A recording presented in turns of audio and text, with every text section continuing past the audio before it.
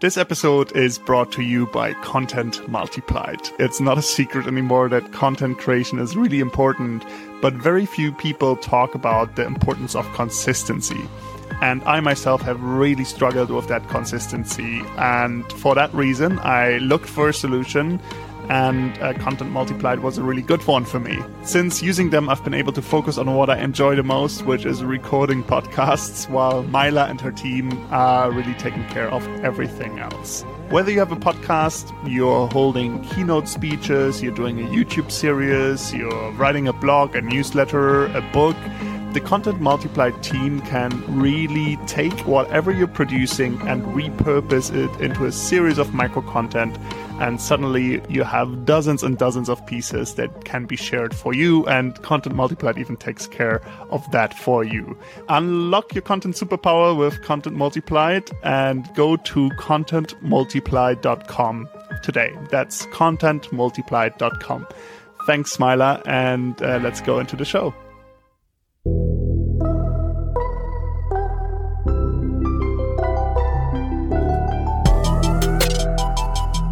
You are listening to Impact Hustlers, and I am your host, Michael Schaffrath. I have made it my mission to inspire the next generation of entrepreneurs to solve some of the world's biggest social and environmental problems. And for this reason, I am speaking to some of the best entrepreneurs out there who are solving problems such as food waste, climate change, poverty, and homelessness. My goal is that Impact Hustlers will inspire you either by starting an impact business yourself, by joining the team of one, or by taking a small step, whatever that may be, towards being part of the solution to the world's biggest problems. In today's episode, I speak to Zach Stein, the co-founder of Carbon Collective. Carbon Collective is a platform that enables individuals to invest their retirement funds into sustainable companies that are part of the solution to climate change rather than part of the problem. Pension funds are actually covering about 35 trillion in investments, yet most people know very little about how their pension fund is being invested. And in most cases, funds are invested in companies which are responsible for destructing the environment, which are part of the problem, and the money is still flowing into these companies through pension funds. So Carbon Collective is aiming to perform better than an average index fund. So it's not just a more sustainable alternative, but also so far a better performing one, and one that seems to kind of constantly prove to perform better. And the goal really is to bring a low fee option as well into the landscape of investment funds. And one space in startups I'm most passionate about is when a big social or environmental problem gets combined with a real customer problem, and it just overlaps so nicely, right? So even if I don't care about climate change, your product is still great, right? Like, I should be using it. It has better returns, and it is easy to use, etc. So let's talk about that. Zach, thanks for joining me on the show. Michael, thank you so much for having me. Great to have you. So go ahead. Yeah, great introduction. One thing that I'll clarify is in the world of investing, as much as people like to say, there is no guarantee of outperformance or future returns. We at Carbon Collective take the long view of, say, over the next 10, 20, 30 years, what type of strategy is likely to outperform. We believe one that divests from fossil fuel companies and those industries dependent upon it, and gives those share to the companies that are building solutions to climate change that are rapidly growing, will likely outperform over that period of time. And we want to drive as much impact as we can. So excited to dig in deeper together on all of that. Let's do that. Yeah, big disclaimer over this whole episode. None of this is investment advice. None of this is any kind of prediction of future returns. So we'll make that very clear here in the beginning. And it's all you gotta talk to the experts to get your investment advice, not to me for sure. So let's dive into this. I would like to find out, first of all, what got you into dedicating your life, or at least a big portion of your life, to pensions and sustainability. Why is this something that you care about? Why are you working on this problem? Totally. So on Jan 1, 2020, my co-founder and I, who we've known each other since we were 4 years old, we set out kind of with a broad whiteboard of we wanted to build better tools that could enable individuals to collectivize our climate action. So to drive both to solve for some of that emotional loop, because we so often get stuck when in facing climate change emotionally, just at the peak of anxiety, but the solution and how you should resolve that action doesn't come in. But then also in terms of actual impact, it is the collectivization of individual impact or actions that change the world. And so that's what we needed to do. We started exploring what was going to be the right way to do that. We interviewed 120 people in and around our network. We used the mom test as our Bible, as you said. So definite shout out to that group for early product discovery.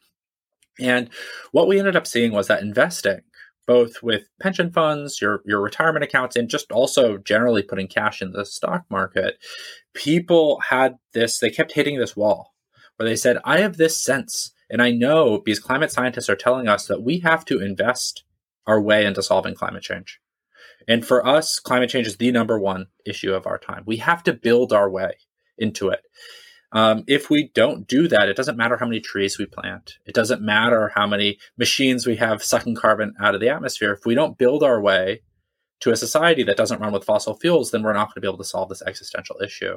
And so there's this natural link between them. But what Wall Street broadly was offering in terms of under the guise of sustainable investing was not whatsoever aligned with the world that we need to build to. It was instead taking the world that we have today and cutting out like some of the worst companies. It's just a less bad version of that world today. So we set out to see, okay, the only way that we solve climate change is we actually have to massively scale sustainable investing. We can get more into this. But sustainable investing in the ways it's being told is not actually at all aligned with what a sustainable world looks like. It's kind of a broken system. And so we wanted to come in and help offer solutions that make total sense as an investment, because your retirement fund isn't charity, but are to drive with a clear theory of change as much impact as possible. Got it. And let's dive a bit deeper into that. First of all, I'd like to make clear to listeners how powerful pension funds actually are in the world of investment and in making a difference in this discussion and climate. And I think in terms of climate change, a lot of the focus in the last decades has been, on, you got to change your consumption, you got to buy sustainable fashion, you got to reduce your waste and things like that. And nothing of that is wrong, obviously. But then there's like some really big levers that we have as consumers and individuals that sometimes don't get talked about as much, I think. First of all, how you invest your money. And to the point of what you're solving, it doesn't mean you have to be a millionaire. You may have a 401k, or you may have ISA here in the UK, where either your employer or you yourself, you're investing for your pension, you're saving for your pension, and you're quite unaware of where this money goes and how this money is part of the problem or part of the solution.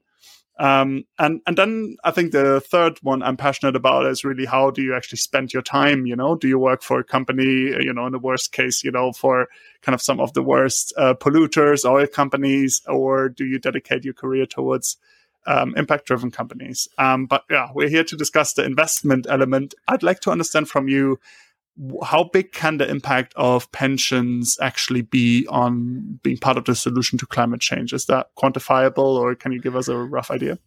I can definitely give you a rough idea and how to think about it. So let's take a step back and talk about broadly what needs to happen for us to solve climate change. And when I say solve climate change, what I mean is for our civilization to reach a place where we are no longer emitting greenhouse gases to operate. So to move ourselves, to move goods, to create new things does not result in adding gases that warm our atmosphere. So basically, what is that? It's we stop burning stuff for energy. We gather it from the sun. We use wind turbines. There's many solutions of what that is. So for us to reach that world, it's both. There's a lot of complication in it, but it can be distilled to be very simple. over the next 30 years, we need to dramatically wind down investments in fossil fuels while dramatically winding up investments into climate solutions. Now, there are many, multiple, very well laid out plans of how do we get from today to that world where we are no longer emitting carbon to run our civilization. And one of the biggest things in the way is investment for that. So estimates range from $5 trillion to $9 trillion is the amount that we as a globe need to be investing annually into building that world and that transition. So that is our mission. If we do not do that, again, doesn't matter how many trees we plant, we're still going to be emitting too many emissions for us to avoid that. So that is the playing field that we are operating in. Now, how does your pension connect into that, or your 401k? So when you own shares in a company, there's a few tools of power that you have there. One is voting. The stock market is a weird form of democracy. These are publicly traded companies, which means as a shareholder, you get a vote on what to say. There's two schools of thoughts about how we can use those votes within that. One is that we should go to the worst actors and try to pressure them to change their business model. We should get ExxonMobil to become a solar company. We don't think that that's a very effective strategy, even though it feels really good. We're taking it to the enemy. David's fighting Goliath. We think that strategy is much better used on trying to reduce demand for fossil fuels. So instead of running a campaign trying to get ExxonMobil to do something, let's run a campaign getting Walmart to put solar panels on all of their superstores. That is an economically viable, smart thing for Walmart to do. We're not trying to say, change your fundamental business, Walmart, become a solar company. We're just saying, change how your current company is powered. So that's number one. And the second thing here is that the cost of capital matters. CEOs and boards care about the share price for their company, because when a company's share price does better, it makes it cheaper for that company to borrow money, or it enables them to sell more stock, which allows them to expand their business. So when more people are buying and holding a stock, and this is particularly true in a pension fund, because you're not touching that for 30 years. If anything, you're just going to be contributing to it more. So you're effectively removing those shares from the stock market, because they're just sitting there, from the actively traded supply. And it's that actively traded supply that dictates the price of the share. So the more of a climate solution company that we are all holding that's not being actively traded, the lower the supply will be. And if that company has a really good quarter, its price will go up, and it'll enable it to borrow money more cheaply and expand faster. This is something that fossil fuel companies have been doing because they pay very high dividends.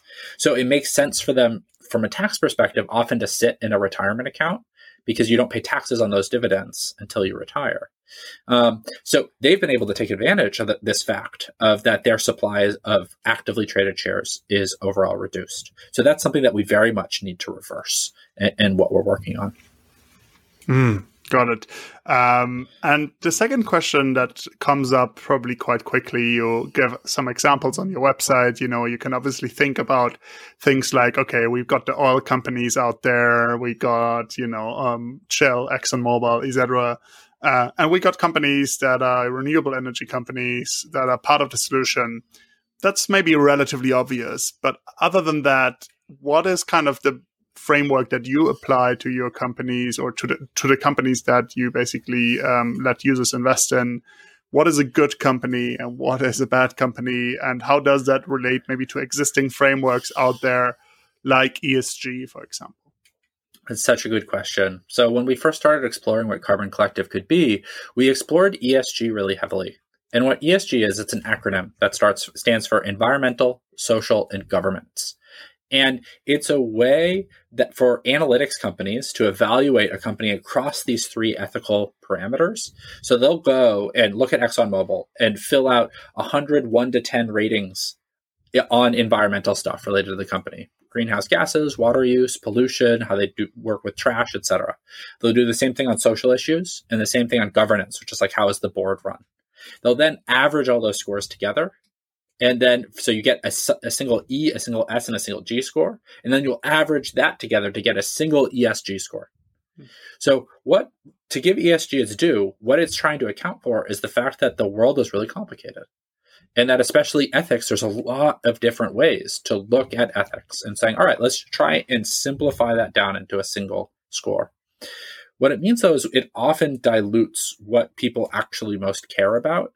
And it's often a way for funds and different things to include companies that really don't make sense ethically, especially when we look at some of the big issues that we have, like climate change. So there's many ESG funds and many even portfolios that are climate impact portfolios still have more fossil fuel companies in them than climate solutions companies.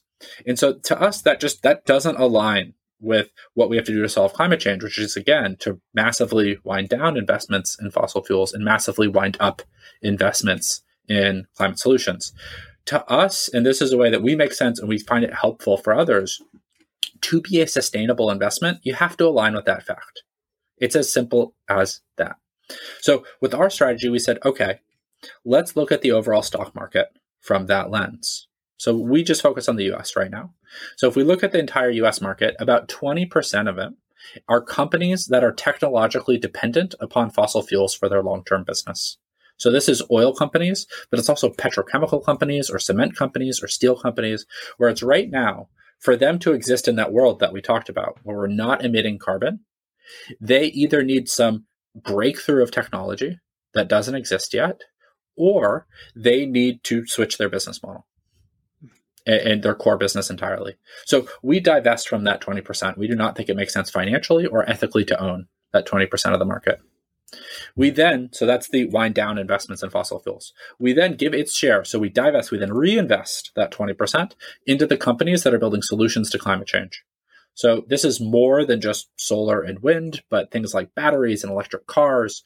What we do is we go out, we say, okay, who are the best sources on what are the solutions to climate change? We use independent sources like Project Drawdown, Rewiring America, the IEA, to say, okay, what is a climate solution? Then we look back and say, okay, which publicly traded companies are building a climate solution? We then filter out those who generate more revenue from products or services that are dependent or built for the fossil fuel industry. We use revenue as an indicator, your last year's revenue as a future indicator of where you're going to be investing as a business. We don't use climate commitments or anything like that because talk is really cheap. And then just broadly hold those companies weighted by market cap. We're not trying to pick which solar company is going to win and lose. So that is our climate solutions collection. So we reinvest in that. That's that 20%. Then the remaining 80% of the stock market, these are the companies whose core business doesn't need to change to meet that world. They can exist in a world not run by fossil fuels, which means that to us, it's upon us as shareholders to get them to move there as fast as possible.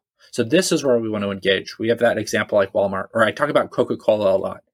For greenies like me, Coca-Cola is not an environmentally friendly company. But in the world where we solve climate change, Coca-Cola can still sell me a brown, sugary, bubbly beverage that uses the secret recipe. It's just doing so with 100% renewable energy delivered on a fully electrified or green hydrogen-powered fleet, and they are protecting instead of abusing their watersheds. Those are all issues around their core business, which means that it's going to be much easier to get them to change. And that's where we should be engaging and driving as much impact as we can with those type of companies. So with that strategy, we're able to build portfolios for our client where you're still getting very broad diversification. So you're going to get a similar level of risk and reward as you would for a generic index-based portfolio where you're investing across the whole stock market, which is, a very smart way to invest with that with low fees, but with a clear theory of change of why every piece of that is in there. So as such, would the pensions that are invested through you be somehow actively managed, or you hinted to kind of a broader spectrum, almost like an index fund approach? How do you actually invest? Is it more of a index fund approach, or is it more of an active one? We are closer to the passive, more index-like approach, in which we are not buying and selling stocks based upon what's happening in the market. We take broad ethical filters, like what I described, and then after that, we let the market dictate what the price of those companies should be. We just use the market caps for them with a few simple rules applied. So we're not coming in trying to beat the market or actively do it. We're trying to apply kind of some of the best of passive or index-based investing, but to, with that eye on the prize of what is that world in which we solve climate change. So we're trying to bridge that gap and do so in a way where you're not going to pay more in fees than you would for a generic online investment provider in terms of both the management and fund fees. Got it. We spoke about the extremes, obviously, of the oil company, of, certain ESG standards at the moment that may even classify a certain oil company as, with a relatively high ESG score and group them into an ESG fund because they have certain social policies or employment policies, or they are improving on certain elements of their business, but overall they still have this negative impact. We spoke about that.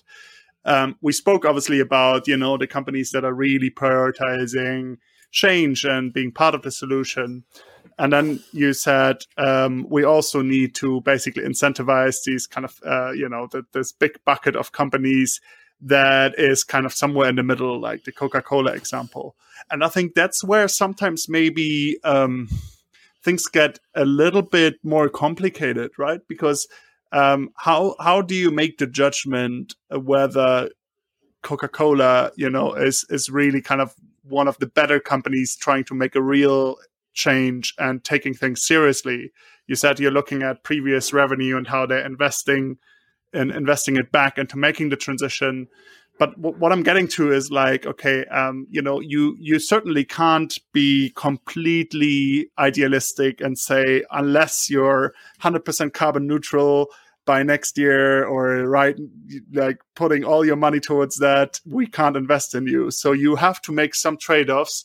How do you think about that, those trade-offs, and selecting the right companies that are taking these things seriously? Yeah. So in that broad 80% of our portfolios, which we call the low carbon economy, we make a few changes. For example, we don't invest in big banks because of their financing of fossil fuel extraction.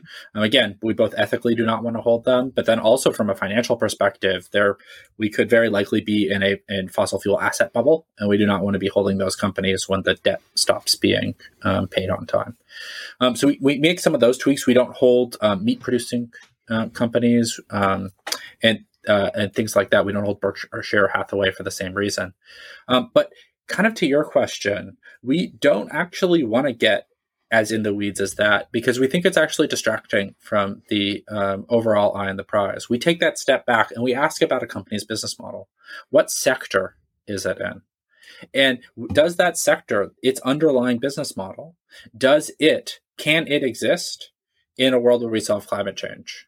Or is there some fundamental flaw in reason? Like right now in cement and in steel, you actually have to have coal. You have to have fossil fuels involved in it. We don't have a replacement for that. Some are coming. In Sweden, there's a really interesting steel plant that is using hydrogen there. And so we would love to re-include a company like that after that point, likely include it in our climate solutions with that.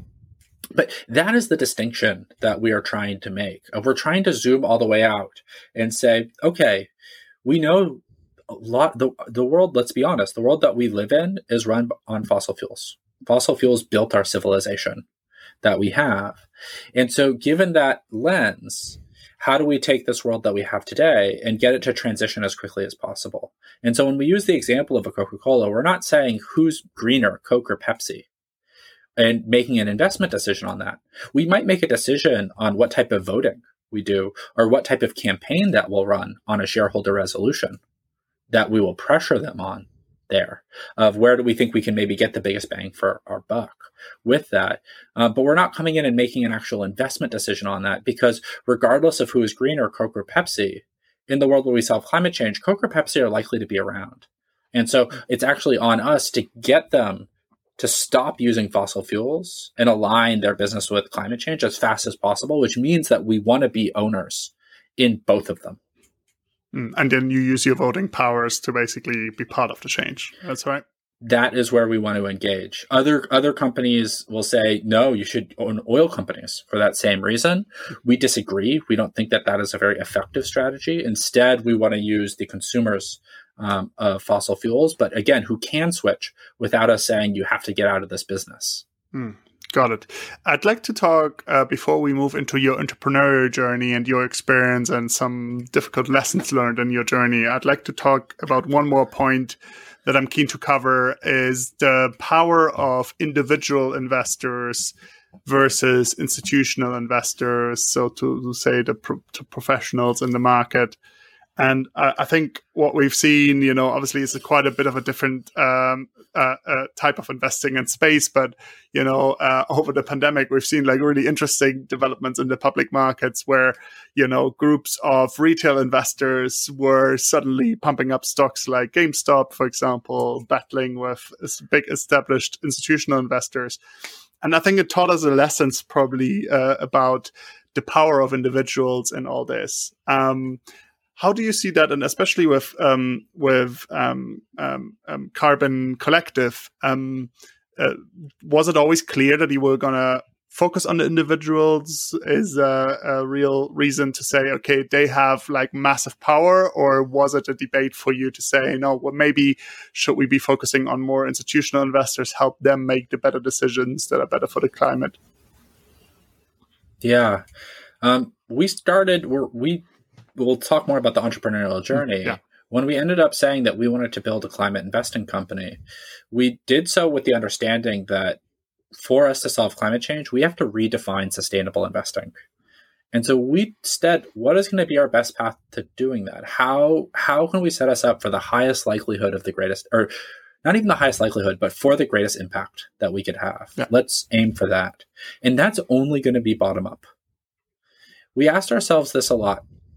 And this came out in those interviews that we started doing, where there's often this reaction of saying, like, well, F you, like, why? I'm one person. I was born into a world run by fossil fuels.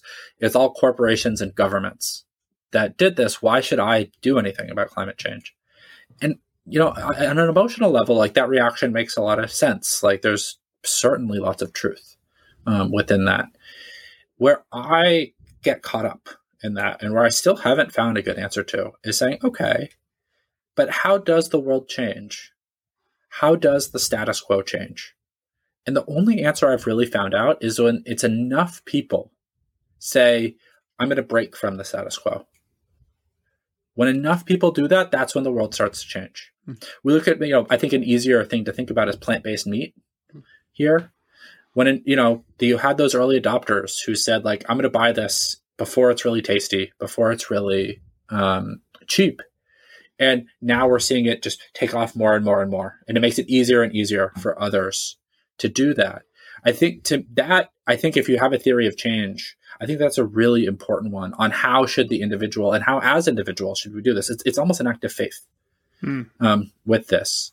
So I think that when we look at climate actions, it's really important to prioritize. And we can talk about happy to share how we think about that prioritization. But when it comes to your investing, as individuals, we have great power.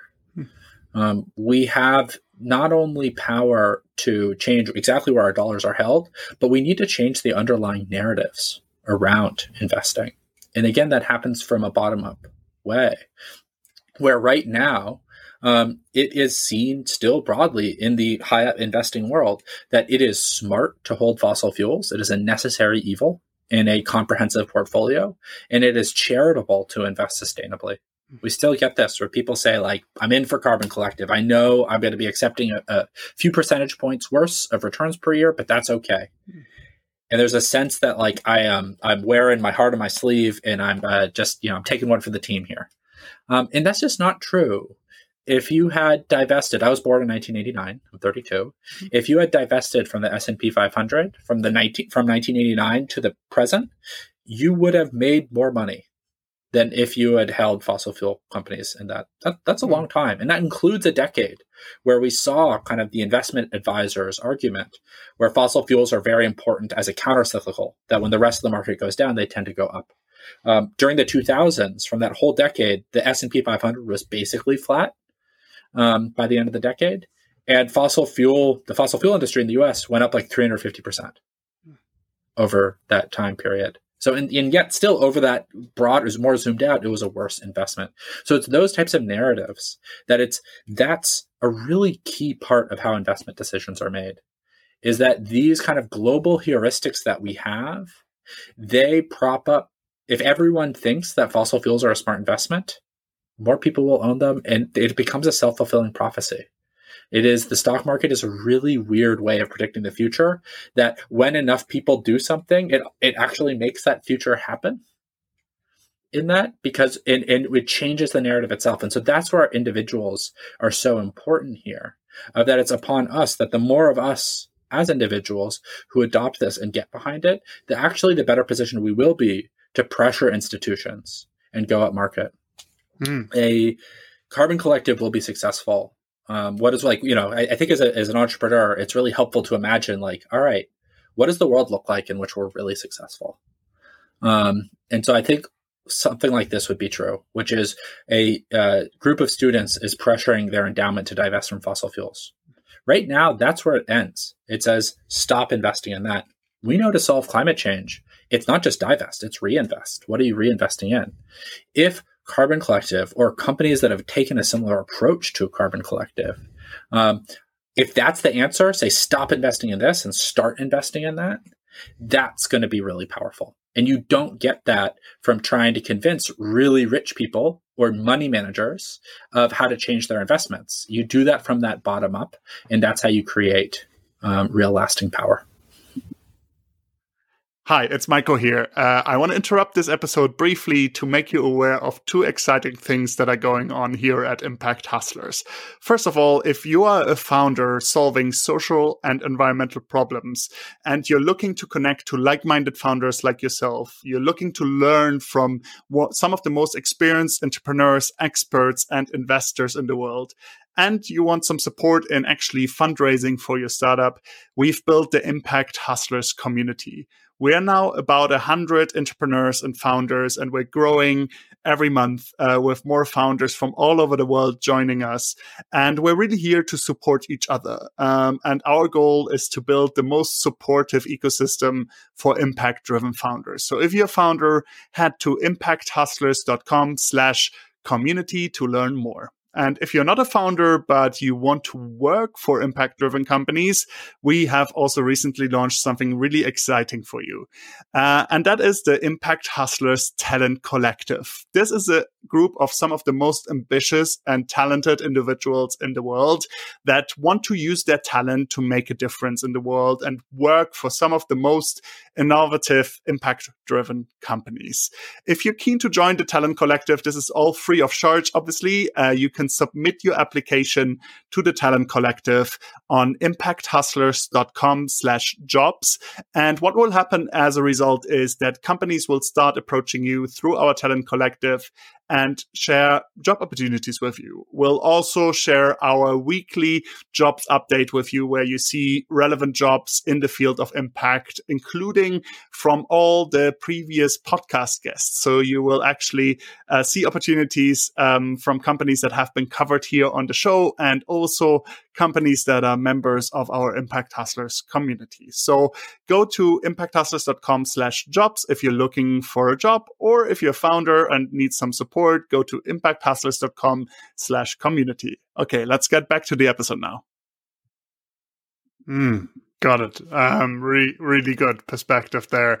Let's shift gears a bit into your entrepreneurial journey. And I'm always keen, while Impact Hustlers is all about celebrating solutions to some of the most pressing social and environmental problems, and I hope we just did that, and understanding the space and celebrating the great work you've done. I'm always keen also to cover some of the most difficult and hardest lessons learned and some of the most painful things in your journey.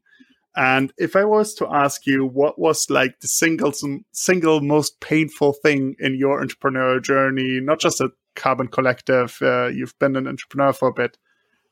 What comes to mind? What is it that has been a really painful but educational experience, maybe so to say? I think that especially as a younger entrepreneur, and interacting with older people and things like that, there were a number of times when I didn't listen to my gut. And like, I worked with a early co-founder for a different business, and he's a much older fellow than I, and I'd kind of been in the world of tech and things like that for a long time, and was, he kind of pushed us into a few decisions that just were very reactive and non-strategic, and ended up creating so much more headache than if we had directly addressed some of the issues up front. And I knew it felt wrong, but I just didn't have the confidence to be able to say, like, this, what are we doing? This isn't working. And so I think now, especially with my co-founder, we've known each other since we were 4 years old. One of the things I'm proudest of is the ability that we've created to think strategically. He's an engineer by training, and at our past company, he talked about this a lot, but it didn't really sink in, where an ultimate team is you can release ego and actually have this collective mission of how are we coming to the best idea when we're doing kind of high level strategy. He uses the analogy of battle bots of it's actually really important to strongly argue an idea. Like, you don't get there through through being like, tepid or something like that. It's like, no, it's like, all right, we use phrases like, okay, let me make a strong pitch for this. And then it's really important to say, okay, let me make the strong counter pitch. And we ask each other that. And it's things like that we found to be really, really helpful. Of always, how are you pushing that expansive, the creativity in that, but then also bringing the realm of argument as just a tool that we are engaged in together, and not saying this is my idea and I need to defend it. And that has been one of the most satisfying things to have built, is this system for critical decisions making, because talk is cheap, and often that's seen as a bad thing, but it means talk is the cheapest place to ideate on something. Like, make sure you've thoroughly talked through something before you actually start building. And so ego is, again, what gets in the way so much in that. And so the more that you can have and create that culture, and I'm happy to go through some examples, I think that you can avoid so much pain and unlock much better ideas, and also have your team feel much more aligned about it. Got it. You brought up some really interesting points, and I'll zoom in. I'd love to zoom in on that. And I think it's also related to just like co-founder due diligence, and I'm quite interested in that. Do you see, like, obviously now you have a great functional co-founder relationship with a person that you've known pretty much all your life, which is great. Not every founder may be in a position to do that and start a company with childhood friends that they really know in and out. With the previous co-founder, do you feel like you didn't do your due diligence enough when you first decided to be co-founders? What would you have done differently? Let's say I know somebody for 1 or 2 years and it feels okay and feels right. What should I be doing to challenge, okay, is this the right co-founder for me and for the business? Totally. It is one of the hardest questions. It's not like working with my childhood friend has been all like roses and butterflies. We still, like, even this week we had something come up. We've just, it's not an effective co-founder relationship, and just an effective team. It is not tension free. Tension is actually really important. You don't want to let it, you just never want to let it sit, is the thing. And so what I've been so proud of is our ability to increasingly shorten the cycle from something happens, then expression, and then resolution with that, and then building in the better system for moving on and having that. So I think when evaluating who you're looking for in a co-founder, I can speak from what I found to be so helpful is really making sure you have aligned values. And for James and I, what's been incredibly helpful is we will often, especially if we have a problem, we'll read the same books at the same time. And the two of us will be able to digest this primary material. So it's not like one person being like, we should apply this system, etc. But it's like a process of like, all right, we are able to name that this is a problem and not necessarily jump into solution, but say, okay, we're going to investigate it together and then collaborate on what the building is of that, while further defining what are our shared collaborative values. Because if you have those, then you can always drop back on and say, hey, I thought that this was really important to us as a team.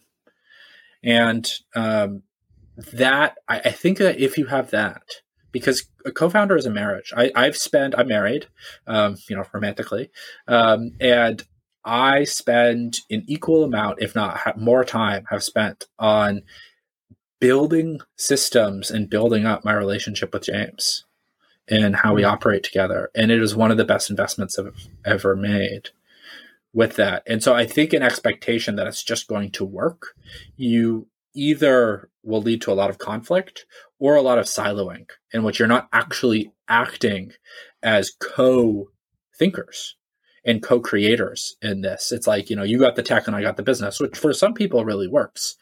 But I think that there's a really kind of deep understanding of what are your strengths, what are the other person's strengths, and then what are your values. And if you can have, and one of those values, I believe, should be open communication with that and a commitment to that type of self-improvement and vulnerability. If you don't have vulnerability, it's not going to work. It's just not. You can't build trust without vulnerability. In good teams, you need vulnerability and you need trust. That's what keeps teams together. So many valuable points there. I mean, to be honest, if I'm very transparent, this is almost a little bit like a therapy session here because I'm learning so much from you here. Impact Hustlers is my second company. Before that, I started a company called Real Changers with a co-founder, and we're still friends, and it's all good. But there's like so many mistakes that we did that you just brought up. I think like the importance of friction that you brought up is a really big theme that just like you opened my eyes a little bit there, because we were both like individuals that were really like harmony loving, let's say, right? So I'm like that. I love harmony, good energy and stuff like that. And he was like that. And that resulted sometimes in the friction not coming up, but being under the covers, and sometimes us not having the difficult discussions about the business and the weaknesses and things like that, and solving problems. I think, it's wrong to assume that you should be always, like harmonious relationship with your co-founder, almost like same person, no, you shouldn't. You should be putting yourself under a shared mission, as you say, and fight for the mission, but also challenge it from different perspectives. So valuable. Thanks for sharing that. Yeah. If I could plug a couple of books that we found really helpful, because we had to go through this in our past company. Our tech wasn't working. Our morale was really low. And it was clear that James and I, this was our first time really doing this to our team. And we had some like amazing engineers with us who I think were relatively underwhelmed with our management as leaders. And so one book that was really valuable was The 5 Dysfunctions of a Team. This is by Patrick Lencioni. All of his work I would highly, highly suggest for any entrepreneur that is getting to that stage of I'm building a team. How do we manage the team dynamics? Because if teamwork is everything. A small, effective team can do so much more than a large, ineffective one. And so, again, it walks through like how vulnerability is so important within that, because if we don't have vulnerability, if we don't know each other's backstories, we don't know what makes each other tick, then we will often fall into, when something happens, we'll label the other person. We'll be like, oh, well, Michael, he's just lazy.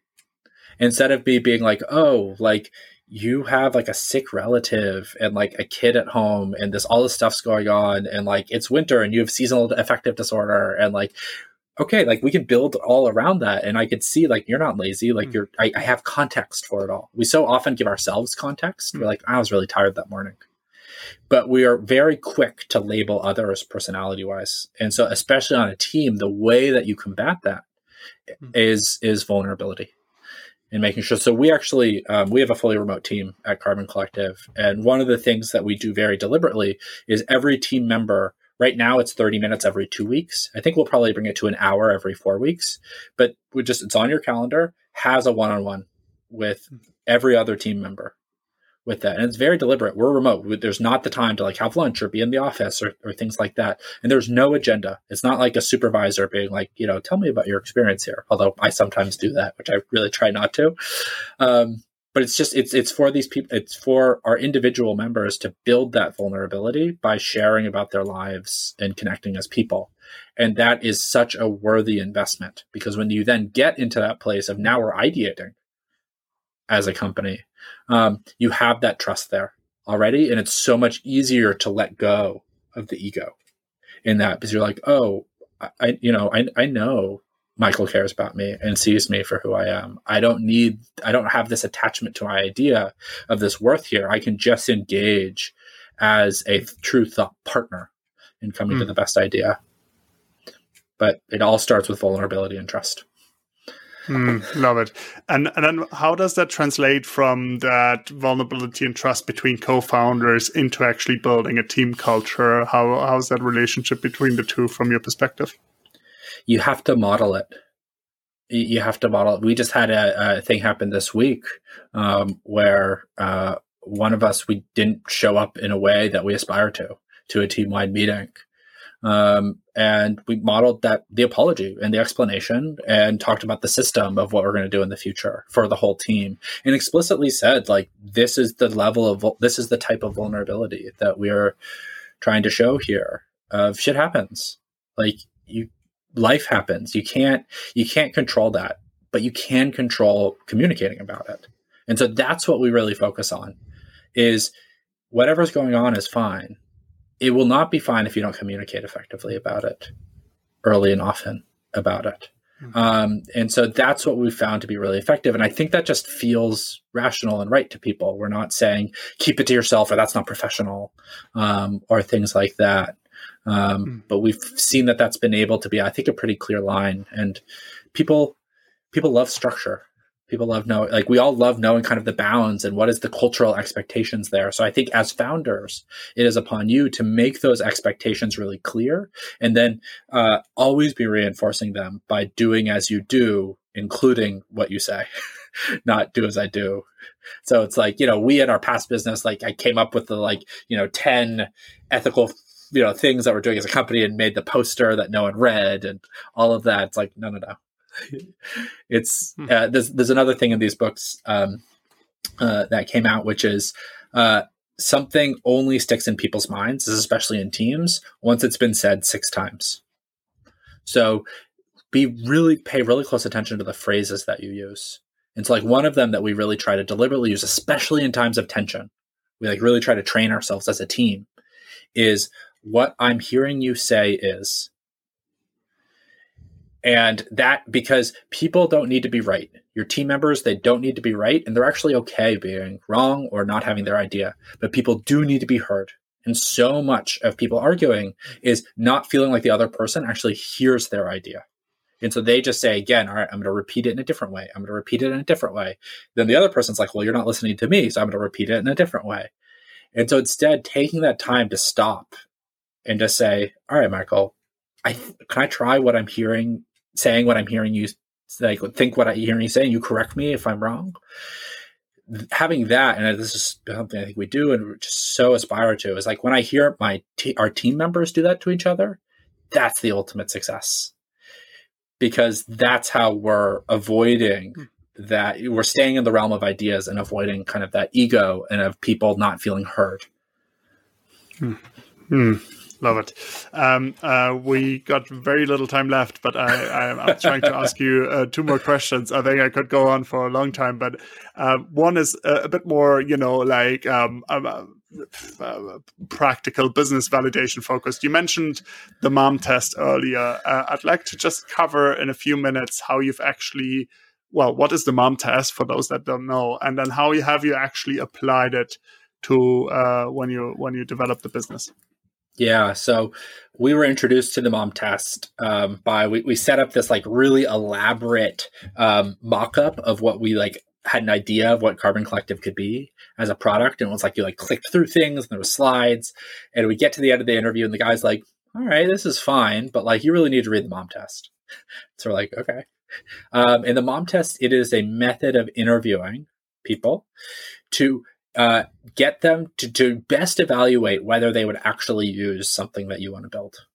And it's all about digging for past behaviors. That is the best predictor of the future. And it's called the mom test because instead of you asking your mom and saying, Mom, would you use this? And her saying, well, of course, honey, you're amazing.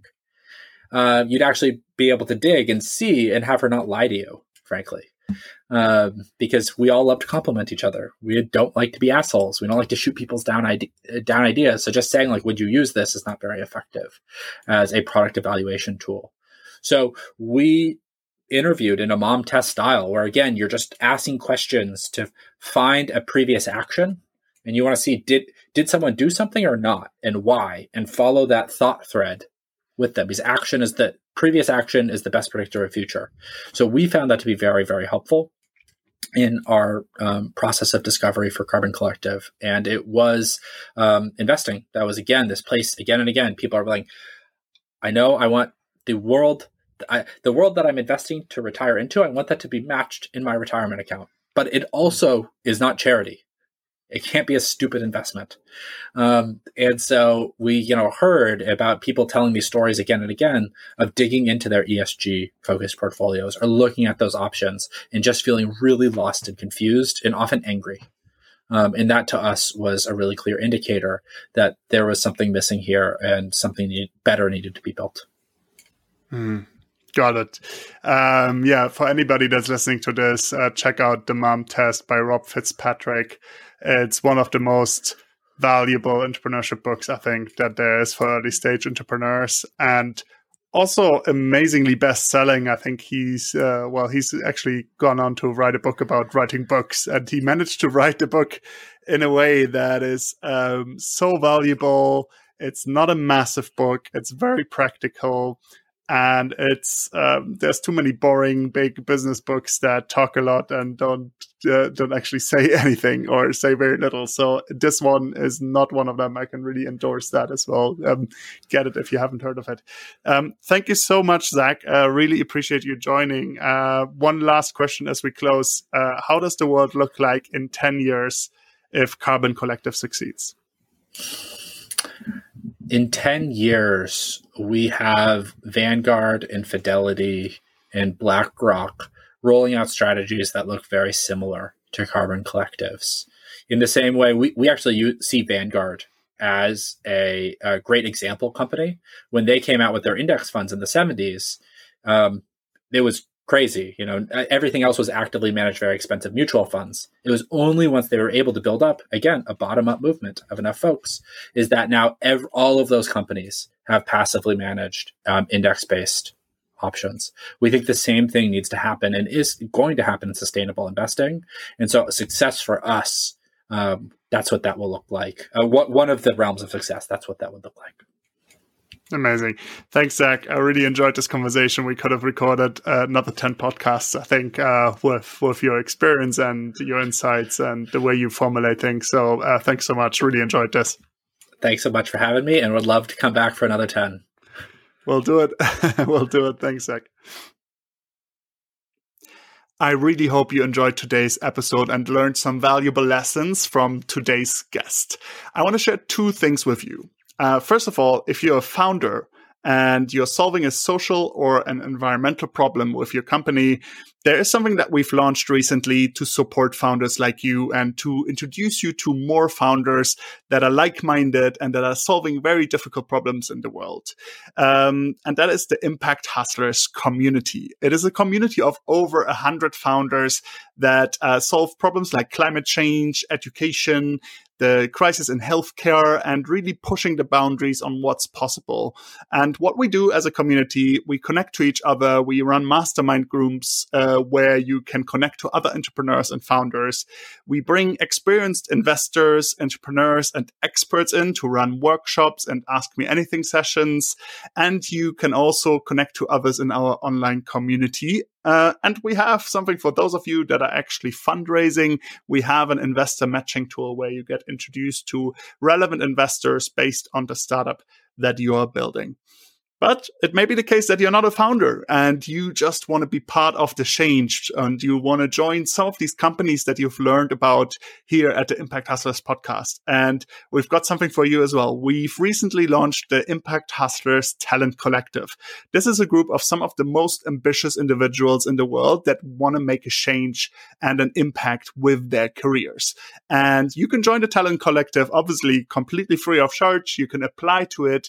And we will introduce you on a regular basis to companies recruiting people like yourself. So you'll get access to exclusive job opportunities from companies that have been on the podcast, but also beyond that. So make sure that you go to impacthustlers.com/jobs if you're looking for jobs in the social impact space. Even if you're not actively looking right now, you should still sign up and be part of our talent collective. And if you're a founder, don't forget, go to impacthustlers.com/community. Okay, thanks very much for listening, and bye. See you at the next episode. Thanks for listening to today's episode. If you enjoyed this episode, please subscribe, share the episode, leave us a review, and consider becoming a supporter on buymeacoffee.com/impacthustlers. This means a lot to me. Thank you very much for tuning in, and see you next time. Bye.